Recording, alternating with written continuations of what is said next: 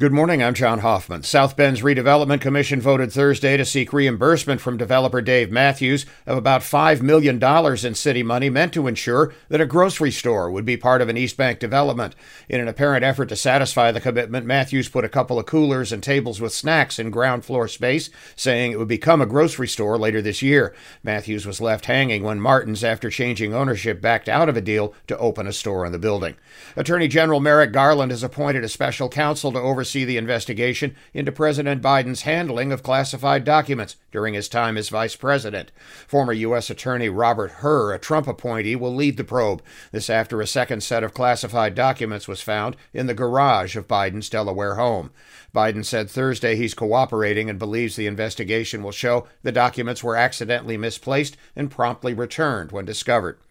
Rock and roll pioneer Elvis Presley's only child has died at the age of 54. Lisa Marie Presley was found unresponsive in her California home Thursday morning and died later in the day at a hospital. We're told it appears she went into cardiac arrest while alone. Her mother, Priscilla Presley, announced her death last night. Seventh-ranked Notre Dame women's basketball easily downed Wake Forest at Purcell Pavilion last night, 86-47.